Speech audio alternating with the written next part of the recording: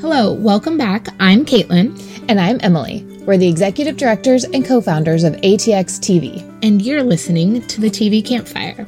This week and coming up through the end of 2021, we're releasing exclusive and original conversations from our Season 10 festival that premiered in June 2021. Please enjoy this week's release and tune in both here and on youtube.com/ATXTV for even more TV goodness. Without further ado, here's this week's TV Campfire episode from Season 10 of ATX TV Festival.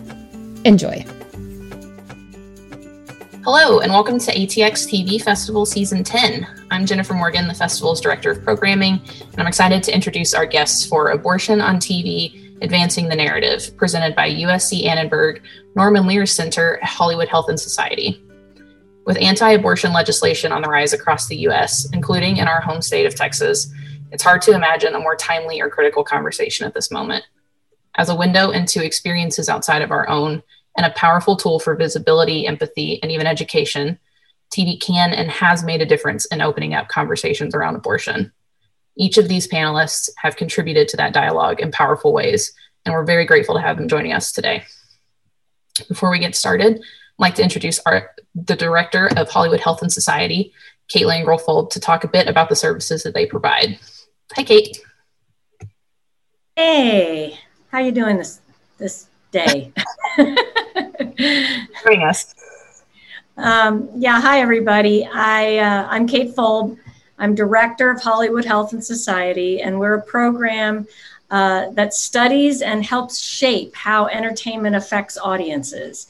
And we know from our research and that of others that storytelling, in addition and first and foremost of being entertaining, can also help inform and inspire viewers to make healthier choices in their own lives. So we're super excited to sponsor this panel about a topic that, as Jen said, is in the news right now, but is still rarely covered in entertainment television. So why is that? Well, with this panel, we're going to find out. And if you'd like to learn more about Hollywood Health and Society, you can just go to hollywoodhealthandsociety.org and learn lots of stuff there. Thank you so much for being here. Take it away, Jen. Alrighty, thanks, Kate. And now I'd like to introduce our panelists, starting with Merritt Tierce, a writer for Orange is the New Black, who will be pulling double duty as both panelist and moderator for today's conversation. There you are. Hello. Hey. Hi. Next, we have Karina Adley McKenzie, a longtime ATXer and most recently creator, showrunner, and executive producer for Roswell, New Mexico. Hey, Karina. Hi. Hey. Next, we have Janine Sherman-Berrois, showrunner, writer, and executive producer for Claws, amongst many other fantastic shows. Hi. Hi, everyone. Hi. Next, we have Linda Schuyler, co-creator and executive producer of Degrassi High, Degrassi The Next Generation, and Degrassi Next Class. Hi, Linda. Hi there. And last but not at all least, we have JC Heldrich, writer for The Handmaid's Tale. Hi, JC. Hi, everybody. All right, take it away, Merritt. Thank you. Hello, everyone, and thank you to ATX and to Hollywood Health and Society for putting this together. It's a really important thing to talk about, and I just want to thank all of our festival goers and fans who are watching this. I'm from Texas, and I also, before I was a writer on Orange is the New Black, I spent 10 years working with an organization called the Texas Equal Access Fund in Texas, which is an abortion fund that helps low-income people when they want an abortion and can't afford it. And when we started that organization in 2004, it was because we felt like the situation was so dire then, and we really could not have imagined how much worse it would get. So I'm still talking about it, and I still love talking about this. I think it's a really important experience to talk about and represent on television.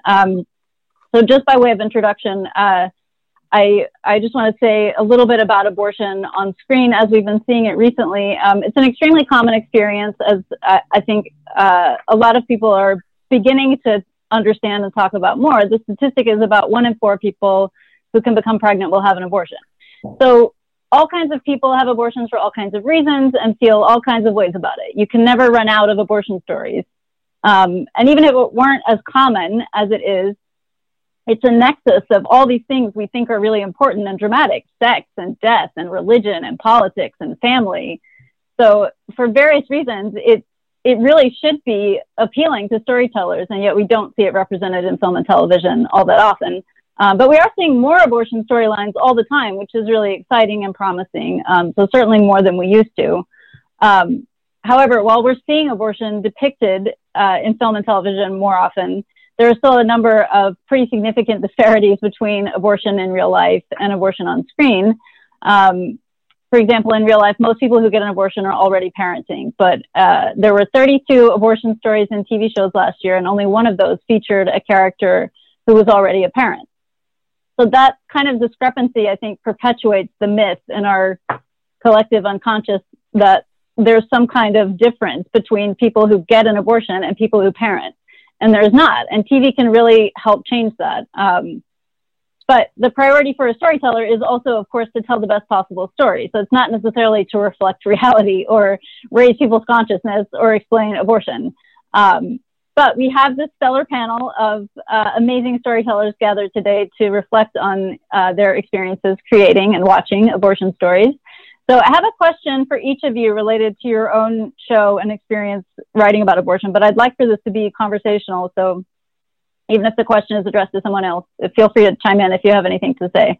And I'd like to start with JC and Handmaid's Tale, which is, I think, the most recent episode of television featuring an abortion. Just in the most recent season, a few weeks ago, the episode featuring a flashback with the character Janine told this abortion story, and the storyline made a number of deft choices that I was really excited about. And I'd love to hear you talk about some of those, like how y'all broke the story in the room and then your experience writing it. Specifically, I think if you can talk a little bit about the decision to make it a medication abortion versus a procedural or surgical abortion. I think I'd be interested to hear about that, because we don't see medication abortion on TV very often. And then anything else you'd like to say about that episode, JC? Great. Well, so much to say. It's really interesting. That storyline is something we've been trying to put on the show since season 2, actually, because obviously our show, it's so much myriad in kind of like what women are dealing with in terms of oppressive tactics by their governments throughout the world. And we couldn't in good conscience let the show keep going without addressing the state of abortion here and around the world. So we've been trying for so long to find the right place to put it. And it happened. I'd always hoped that it would be the Janine character who went through with it, because it seemed like she seemed like such an appropriate kind of woman to who would have experienced something like this. So in the show, for those who haven't seen it, it's we flash back to Janine, who's one of our handmaids, and she's about 19, 20 years old. She's working as a waitress in Denny's, and she's trying to get off work to go to a medical appointment, and she finds herself at something called a crisis pregnancy center, which I'm sure we can talk about at some point down the line, where she is kind of given this like horror story about what will happen to her if she gets an abortion, that she'll be infertile, that she'll be depressed, that the baby pieces will kind of get left inside of her. And then they tell her they don't actually provide abortions there, which is 100% the reality of these clinics, quote unquote clinics. And then we think it's a little bit of a misdirect, because we know this character had a baby, and we know this character had done something bad to warrant becoming a handmaid. So the assumption was supposed to be that she got talked out of having an abortion. And the reversal in the end of the story is we find out that she's already parenting that child that we knew that she had, and she's aborting kind of a second pregnancy. So we really wanted this story to be much less about the abortion itself and more about the experience of what happens in between the decision to get an abortion and to have the abortion. And we could have done 3 episodes. We had like a whole thing, a kind of road trip episode, because as we know, like there are so many places where one has to travel long distances in order to get an abortion.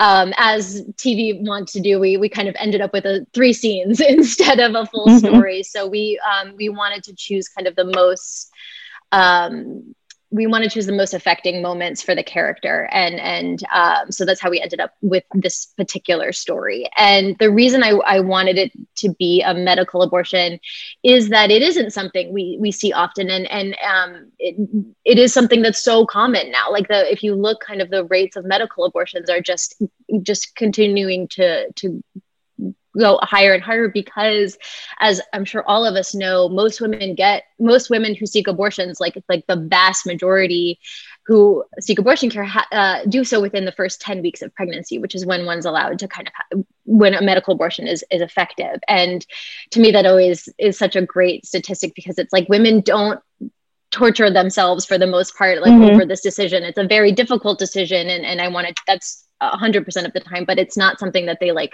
wrestle with for many, many weeks. They just kind of go for it. So I wanted that kind of certainty and responsibility. I find it so responsible. It's such a responsible choice to seek a medical abortion. And it to me, that indicates this is a woman who would have used or would have had effective birth control if it had been in her means. In my episode, the condom fell off, which is a huge, ineffective condoms is one of the biggest reasons that women end up with unwanted pregnancies. And then, that they're seeking out abortion care that early, that means they're not like the selfish woman who's like, maybe I'll keep the baby and maybe I won't. So I wanted to show the certainty, and I wanted to show that even a young woman making such an incredibly responsible choice to terminate a pregnancy that will hurt both her life and the life of a child that she already has, and seeks out abortion care immediately was really kind of what drove that story for me. Cool. Yeah, I love the reversal of, or the reveal that she already has a child. I think that it was really effective. Like, I really felt the assumptions even I had been making, and then remembering and realizing, and it does immediately help you understand that choosing an abortion is also oftentimes really about love, and it's about how to best take care of the kids that you already have, but it's also about how to best take care of yourself.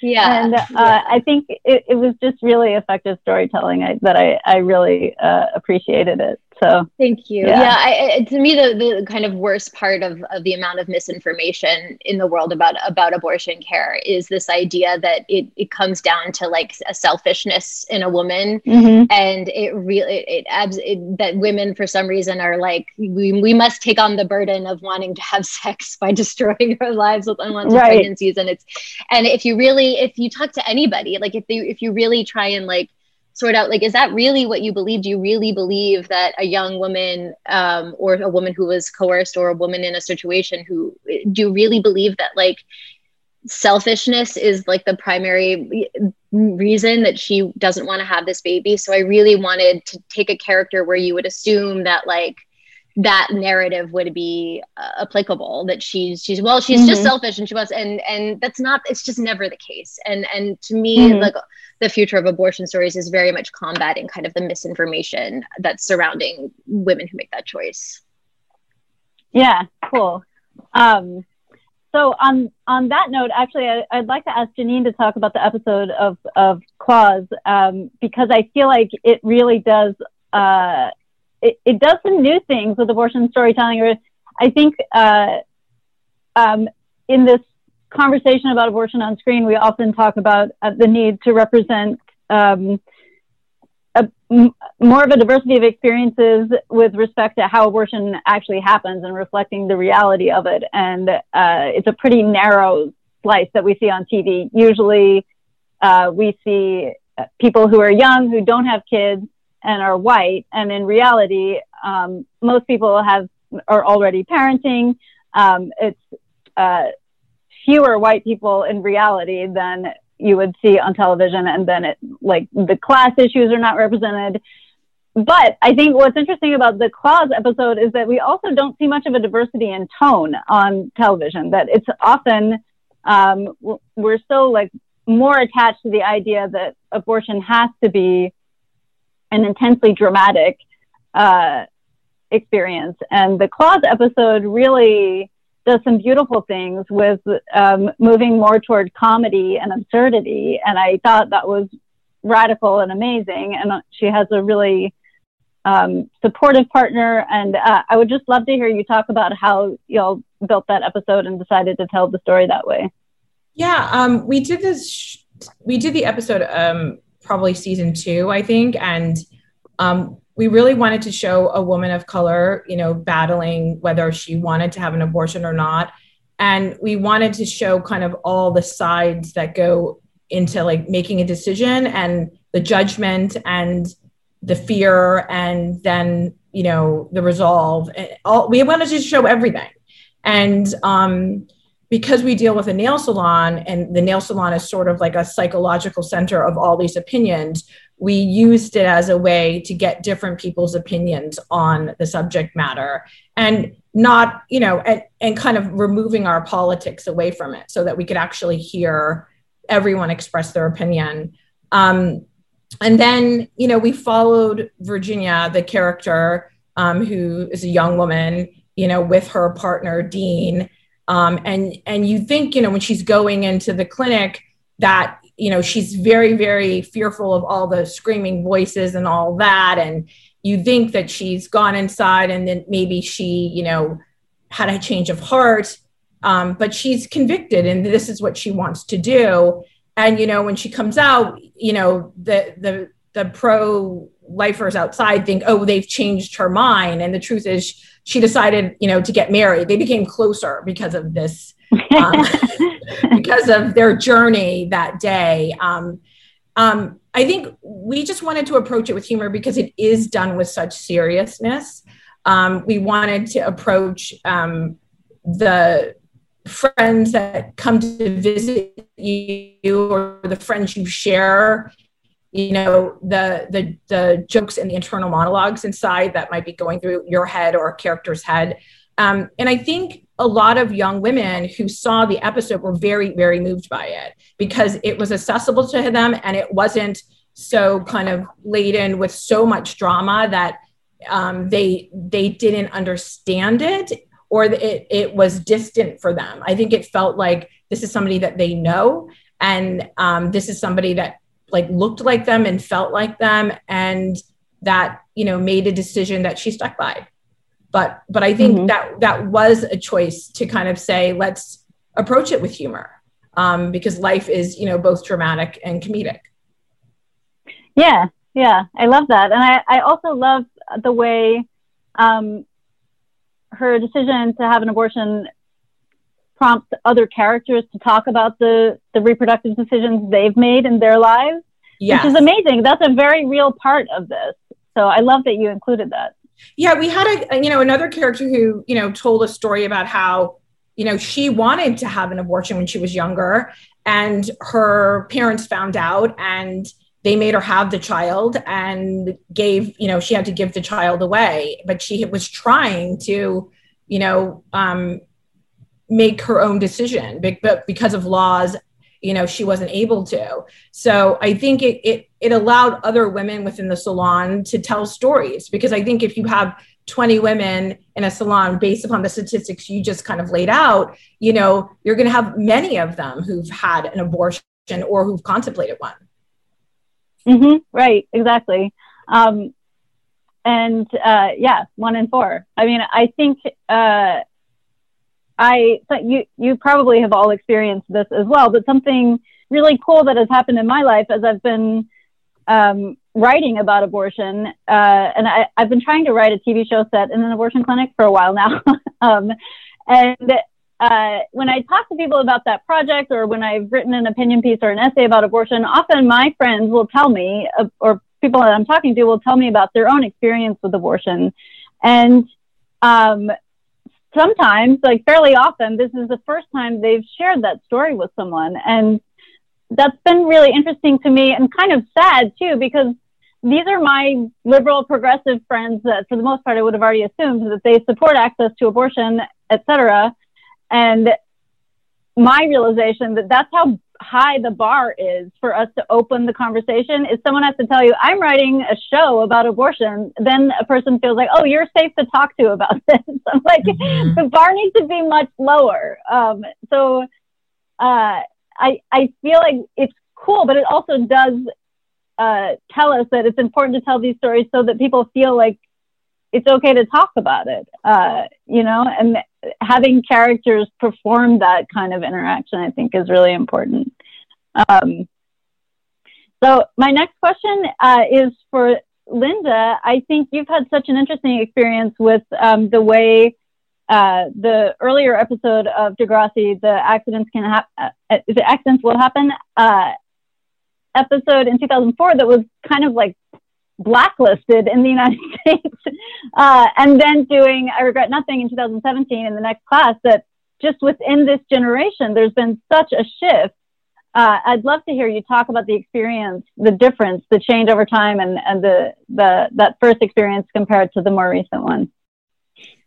Well, thank you. And actually, when you talked about the first experience, that was not my first abortion story. The first abortion story that we told on Degrassi went on air in 1989.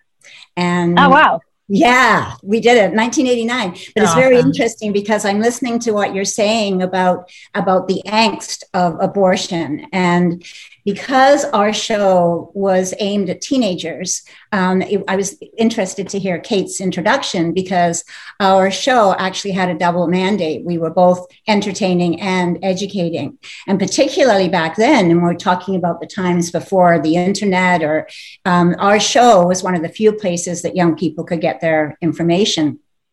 So when we did our abortion show in 1989, seriously, we had identical twins on our show, and we used the device of identical twins who were Roman Catholic, and the one girl had been away at summer camp and came back, and we didn't know the circumstances about how she got pregnant, but she'd had sex while she was away and she was pregnant.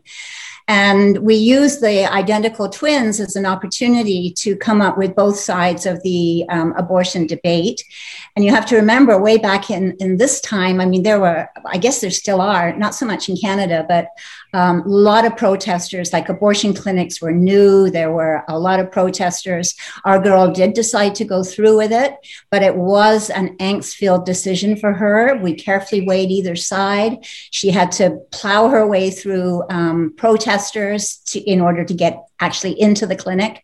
And our show ended just as she was walking into the abortion clinic. So it wasn't then until I came back with The Next Generation in 2004, the climate had changed. And we developed an abortion story, and we did it both with our partners at Teen Nick and with our Canadian producing partner. But what was interesting about that one, first of all, there was way less angst in it. We still did, because we were dealing with a teenage audience, we still had a device of equally weighing the different, pros and cons. Our character did go through with it, but at the end, she was there with her mother. Her mother supported her choice.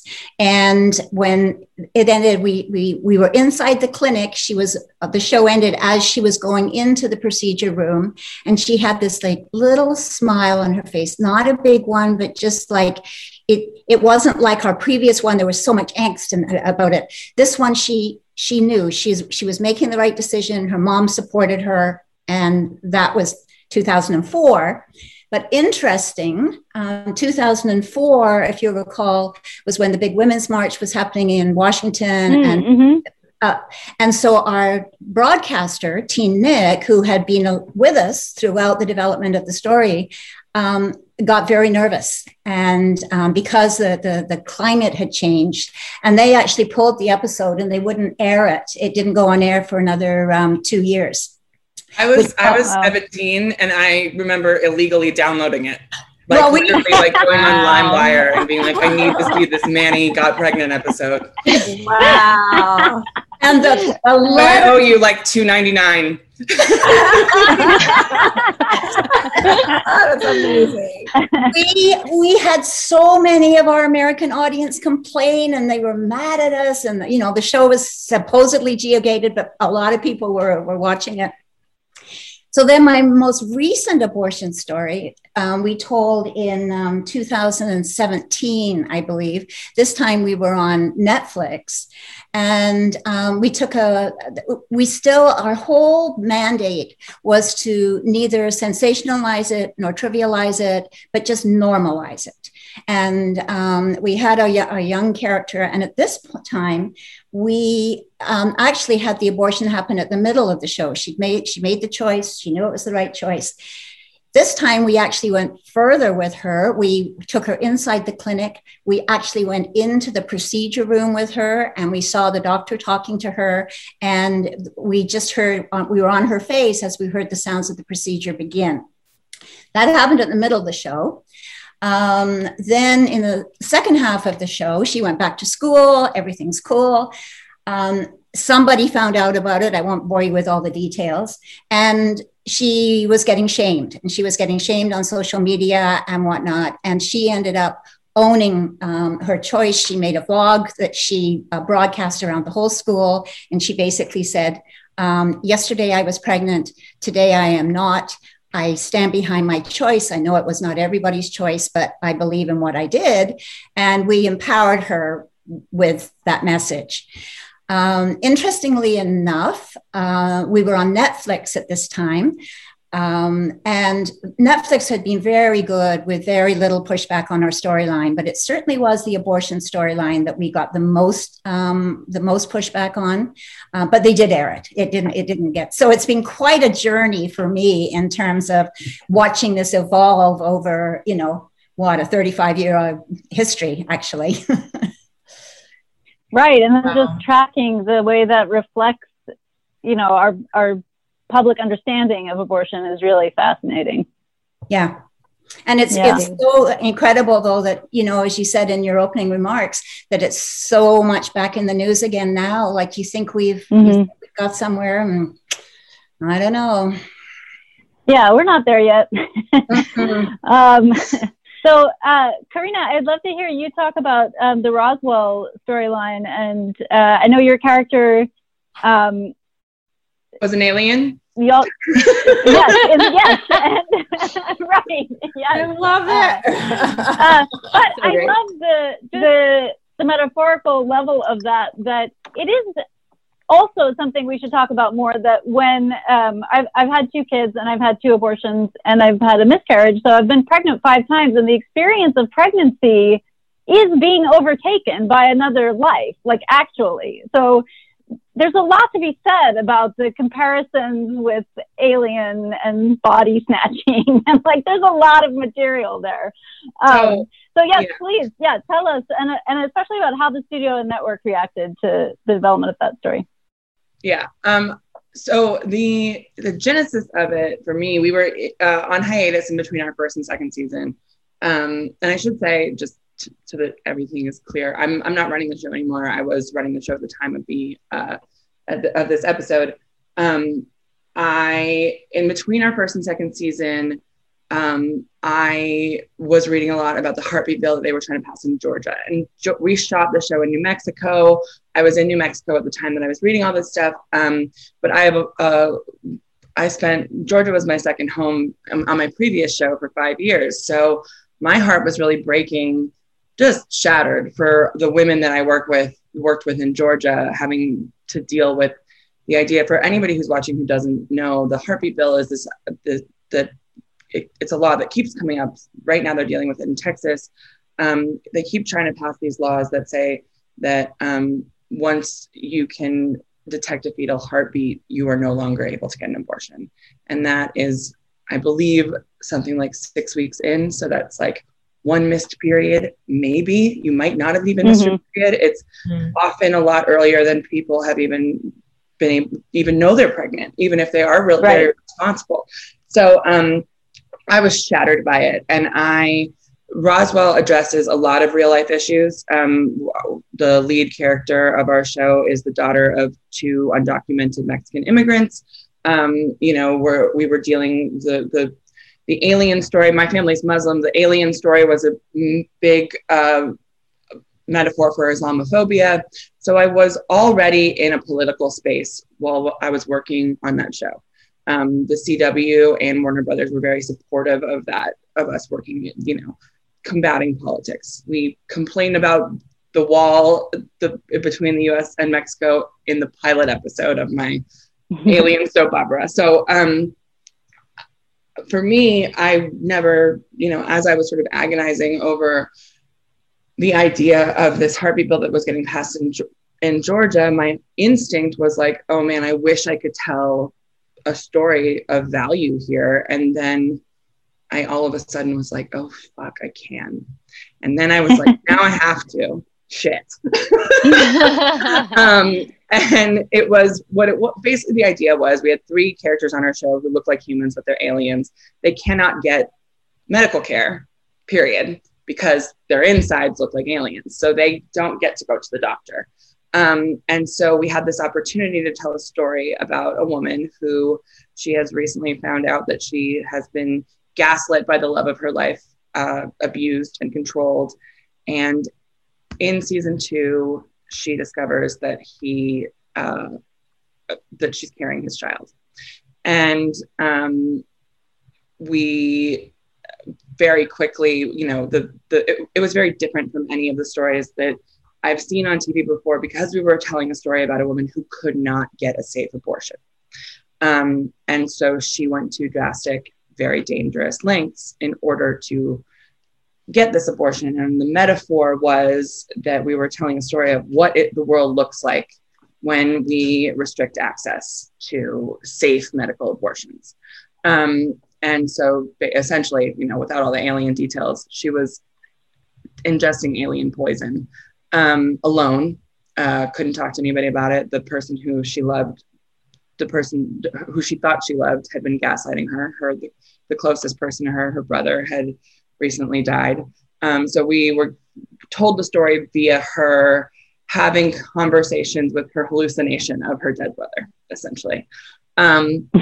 It was different from, I think, what I've seen on TV, obviously, but the intention, the metaphor was, here's what happens when women can't go to a doctor. And for me, that the complication became, this has to look ugly on the CW, where they don't really like things to look ugly. And because the intention was, this is a dangerous abortion. I mean, we used, I'm sorry if this is crass or triggering, her brother said this is some back alley coat hanger crap. And so we needed to make sure that that we didn't try to shy away from the danger of it. I strongly believe, and the reason that I wanted to do this in the first place, I believe that restricting access to abortion is an act of violence against women and anyone else who can carry, who has a uterus. I needed it to reflect that on a show and on a network in which we have a ton of violence. And the complication became, and I want to say Warner Brothers and the CW were very supportive of the storyline until we got to actually cutting the episode together, and they didn't like the amount of blood that we were seeing. And I wrote emails, I cried on the phone with the standards practices people, which I'm not proud of, but like, I said, I can't make this look pretty. I mean, at one point they said, can you make the blood silver and iridescent? So we'd already seen aliens get shot and bleed red on our show. Can you make the blood silver and iridescent? And I said, no, the whole point of this is to show how violent and ugly it is if we prevent a woman from getting, this absolutely necessary medical procedure safely. And the response was, Karina, we're already giving you as much as you can. This is the first, as we can as a network. In fact, this is the first time we're ever seeing menstrual blood on this network. And I said, wow. I said, she's not menstruating. She is bleeding to death because of an act of violence she had to commit against herself. She's not menstruating here. And my brain exploded. And ultimately, we ended up I had to concede on one shot. But we were able to keep the blood red. We were able to keep a lot of blood in the scene. I mean, it was an interesting experience. It was tough. It is the episode of television that I've written that I'm most proud of. And one of the things that was really important to me, like as you guys talked about, was in these conversations, she is very clear that she does want to be a mother eventually, not under these circumstances, not, you know, with not to have a child with somebody who violated her, and not now. And I think that that's, you know, something that isn't, you know, there's this idea that, oh, just have the baby and put the baby up for adoption and then you're free. And, you know, 10 months of a woman's life isn't just like nothing. It's not, you know, pregnancy for some people is an incredibly beautiful experience. And for some people, it's incredibly traumatic and incredibly like damaging in the long term, emotionally and physically. And for her, it was going to be a very traumatic experience. And, you know, it was a traumatic abortion, but it was an opportunity for me to say, look at the world that you could be creating. The actual city of Roswell, New Mexico today they consider themselves very proudly a sanctuary city for the unborn.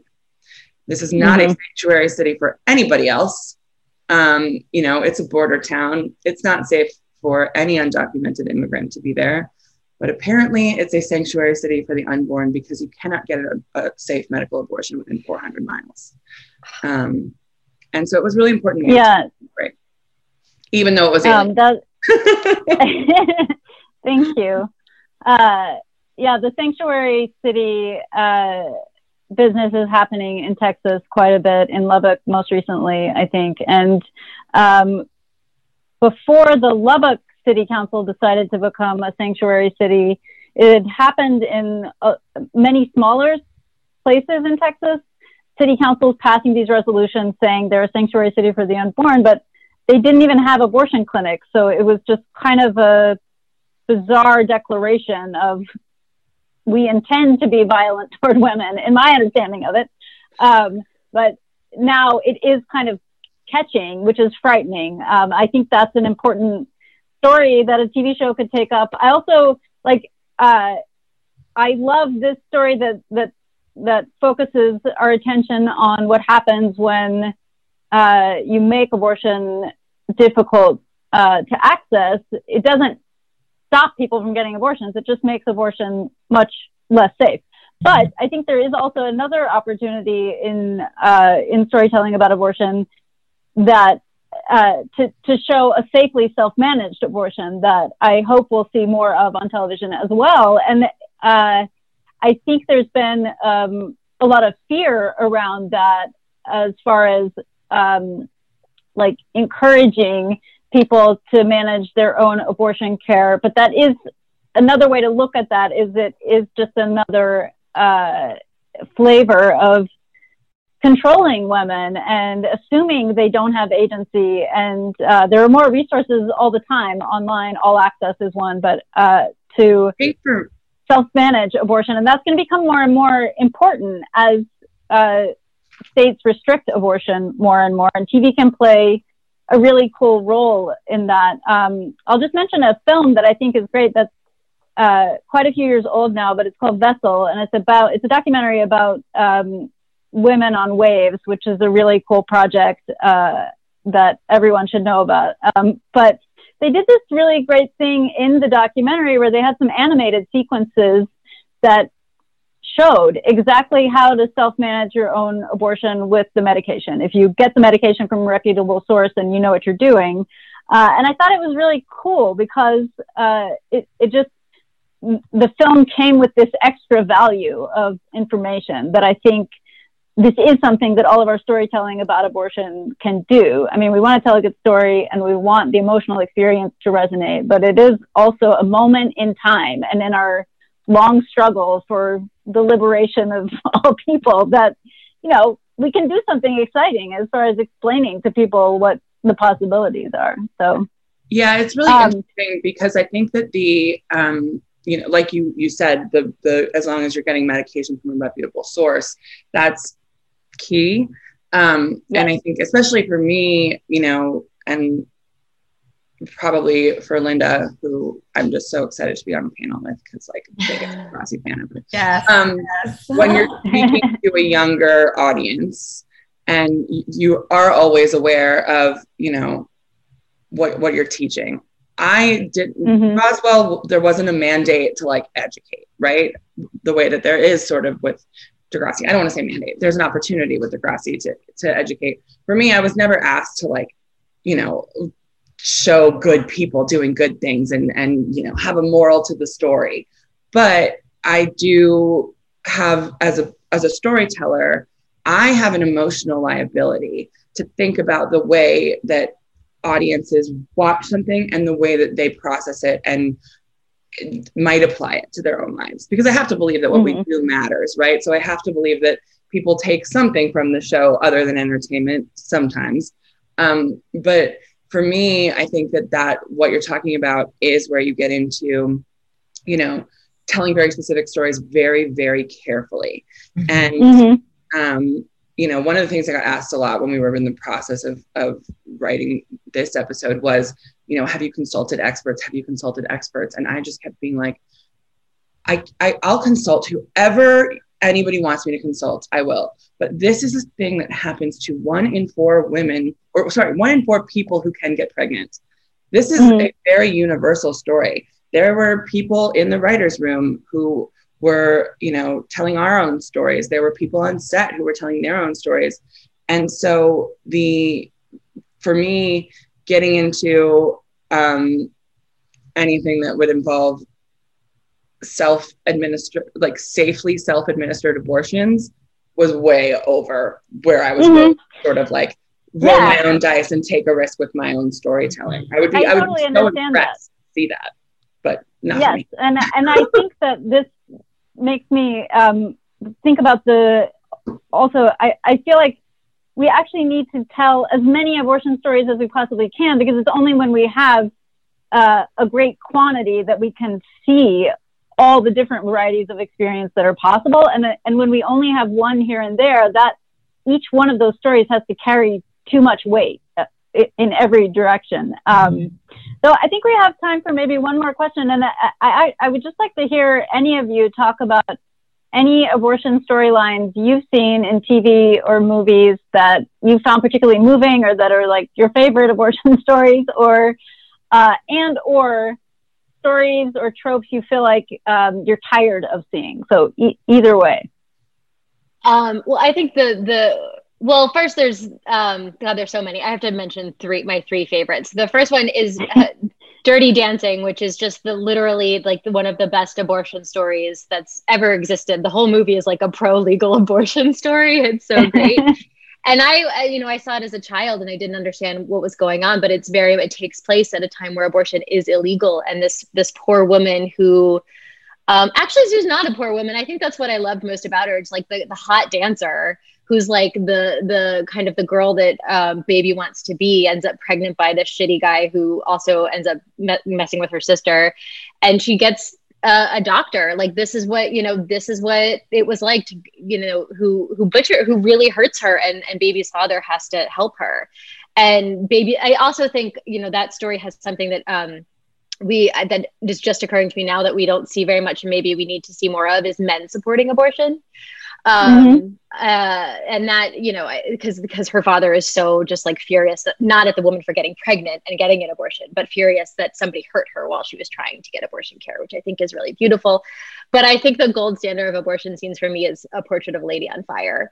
And it hits on something, it's absolutely beautiful. But to me, it was so incredibly transformative to see that experience, because it crystallized something. And it's something I heard, a couple of times in my research, which is women have always had abortions. I looked back, and there is literally, yes, there's literally prehistoric evidence, like of abortion. This is a fundamental facet of a woman's existence throughout. There's never been a time or a civilization or anything where abortion has not been a practice. And I really think that we have to just keep saying that. Like, it's not, you're not getting rid of abortion, you're getting rid of illegal abortion. You're not helping unborn babies, you're hurting. Like, it's so important that we divorce it from the Christian right and all of these factors that are at play right now, and the Republicans using it as like a primary fundraising platform. Right. But like, very much like, no, this is not, like, this is just human. This is just humanity. And I think that's that was like amazing to see that, like, something in the past of women coming together and using the things that they just figured out how to use. Yeah, thank you. I was just gonna say, like, I was just gonna say, like, I haven't seen enough of them on TV to say, like, what is my favorite, because I feel like there just needs to be more told. Mm-hmm. I was on a panel with Hollywood and Health, and I think one of the panelists did one where the woman ordered, the morning after pill on Postmates, and I thought, oh, that's like a really cool, like, storyline, because that's making it normalizing, your rights. But I think we just need to tell more, and then absolutely. Then maybe in 5 years I'll have a favorite, because it will be common. Oh, that's great. Yeah. Dirty Dancing for me was definitely the blueprint for the Roswell episode that we did. But I will say I brought up Manny's Little Smile from the Degrassi episode in 2004 multiple times, because that was the first time that I saw the sort of relief of it. It was very important to me in putting our story together that after the abortion, there was no torment and there was no, regret. There was just relief. Okay, that's done. Moving on with my life. I feel better now. And that, I think, is what I would like to see more of. I do think that, I don't know if any of you guys saw the movie Unpregnant. I think it was on HBO Max. It's a Berlanti, Sarah Schechter film that came out during the pandemic. And that was the best depiction of what actually goes on in the procedure that I've ever seen. And it really, there was this huge big deal with lots of hijinks to get this young woman. She took a road trip with her friend to get to a place where she could get an abortion without parental consent. But once she got there, it was just like, fine. And it wasn't, presented as painful or traumatic. It was explained as if, step by step, as if you were sitting in that room with that doctor. That's what I think, I'd like to see a little bit more of, though I also understand that it's not the best TV ever to sit and watch a very normal, very sort of it's actually a very boring kind of anticlimactic, like, quick procedure. I think the assumption is that the anti-choice right has, put into all of our minds is that there is that it's a horror show, and it's not. It's like, you can hardly tell anything is happening. It's actually not great TV at all. But it would be cool to see that on screen more. So, yeah, I mean, I think that the other thing that I would like to see more of, I think, is happy couples in relationships, financially stable, who decide to get an abortion for whatever their reason is, whether they have kids already, right, don't want to have kids, or they don't want to have kids at all, or it's not the right time, or whatever. I think that in my experience, that was my experience. Like, it wasn't a financial burden. It wasn't a traumatic relationship. It's just don't want a baby right now. And I think that I rarely see that on TV. Yeah, I think that is actually the most common experience of abortion too. So it unfortunately, television needs high drama. So I think there's a little bit of a misrepresentation just to serve the needs of story. But in reality, it would be great to see more of that, because that is what most people who get an abortion experience. It's, now that you say it's that, not rape or incest or, Yeah. In general, I think, like, it's really hard to use TV to normalize anything, because like we're not trying to watch our daily life all the time. No, we're trying to tell a story, but like, you know. Well, it was interesting to hear that Karina was saying that, you know, she had so much sort of pushback from the network. And I've worked with the CW before, and on a lot of things, they're great. But they were great. And I should say the pushback was about the blood, not the story. I want to be really clear that I'm not like shitting on the CW. It was the amount of blood that they didn't want to see, which I struggled with because I had come off a vampire show where I'd like come home from set drenched in blood, and I'd be like, what, you're telling me to do this now? Sorry, I want to be really clear. They were supportive of the story, but just not the amount of menstrual blood. My experience, it has been, for every time now admittedly, I understand that I'm dealing with a young audience, and there is much more concern that, you know, the young people are learning things. I mean, I've been accused of turning people gay and all sorts of terrible things, but it is, of all the shows that I've done with a number of different broadcasters, it has been the one topic that I've had the most pushback on. And it's exhausting as a producer to keep pushing and keep fighting, and you have to give your gives and whatnot. So it's, you know, it's not just about, do we have writers and producers who are willing to tell the stories? We really need the support from the broadcasters as well to get these stories on air. I agree. It was also the most complicated. Those were the most complicated notes calls I've ever been on. And there's the additional thing there that, like, you know, you don't want to talk about, but like, yes, I'm running a TV show, but I'm also a human being. I've got other people, I'm on the line. I've got other women on the line who have had abortions. I've got, you know, on these notes calls, and it's really, you know, it's hard to divorce yourself from your passion about this when you really feel like you're like trying to save lives. And then you're like getting told, please make the blood silver and iridescent.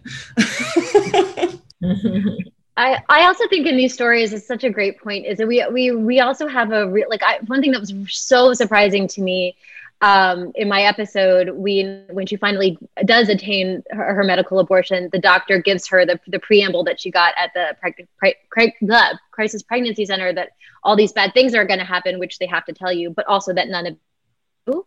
And I think that the next phase of kind of abortion care storytelling is also combating all of the lies and misinformation that surround abortion. I remember after my episode, talking to my father about the state of abortion in the country, and he says to me, I just don't agree with when they get an abortion at 9 months. And it took me a second to like realize he was being serious, because I genuinely didn't believe that, like, that to me, that's such an unbelievable fallacy. Like, how could anyone ever that? But to show having a doctor kind of explain and combating some of that is really, really important and exciting to do. Yeah. Thank you. I think we're out of time, and I really could talk to you all about this all day. So thank you so much for your amazing storytelling and going to the mat for this. It's so important, and it was a pleasure to talk to all of you. So thank you very much. Thank you, Merritt. Thank you so much. All right.